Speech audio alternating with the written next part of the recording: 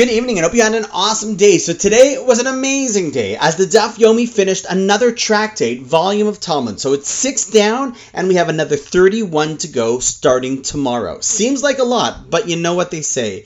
What's the best way to eat an elephant?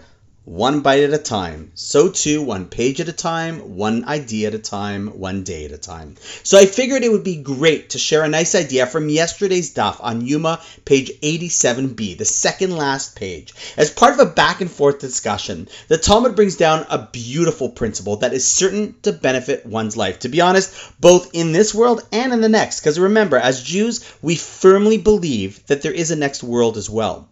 So the Talmud quotes a statement from the great sage Rava, who lived in the early 300s. He taught as follows: Kol ha'mavir al midosav, ma'avirin al kol pesha'av. Loosely translated as, anyone who is able to suppress their honor and forgive people who wrong them, so too Hashem will forgive that person of any sins and wrongdoings that he might have done in his lifetime.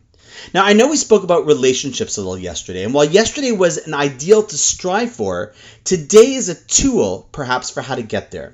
Often in relationships with others, we let our ego guide us, and we take offense, hold on to that anger for a long time because we just can't let it go, as if we do, the other person wins, when in reality, our relationship becomes the big loser. So on one level, this is just teaching us that the healthy way to approach life, yes, people do things that wrong us, they make mistakes, but life is simply too short. Our relationships are simply too important to be stubborn and stuck on a principle and not let things pass. But the second part of this also means that if this is how we treat others who wrong us, then God will reflect that behavior with us as well. See, God, according to the deeper sources, takes his cue from us.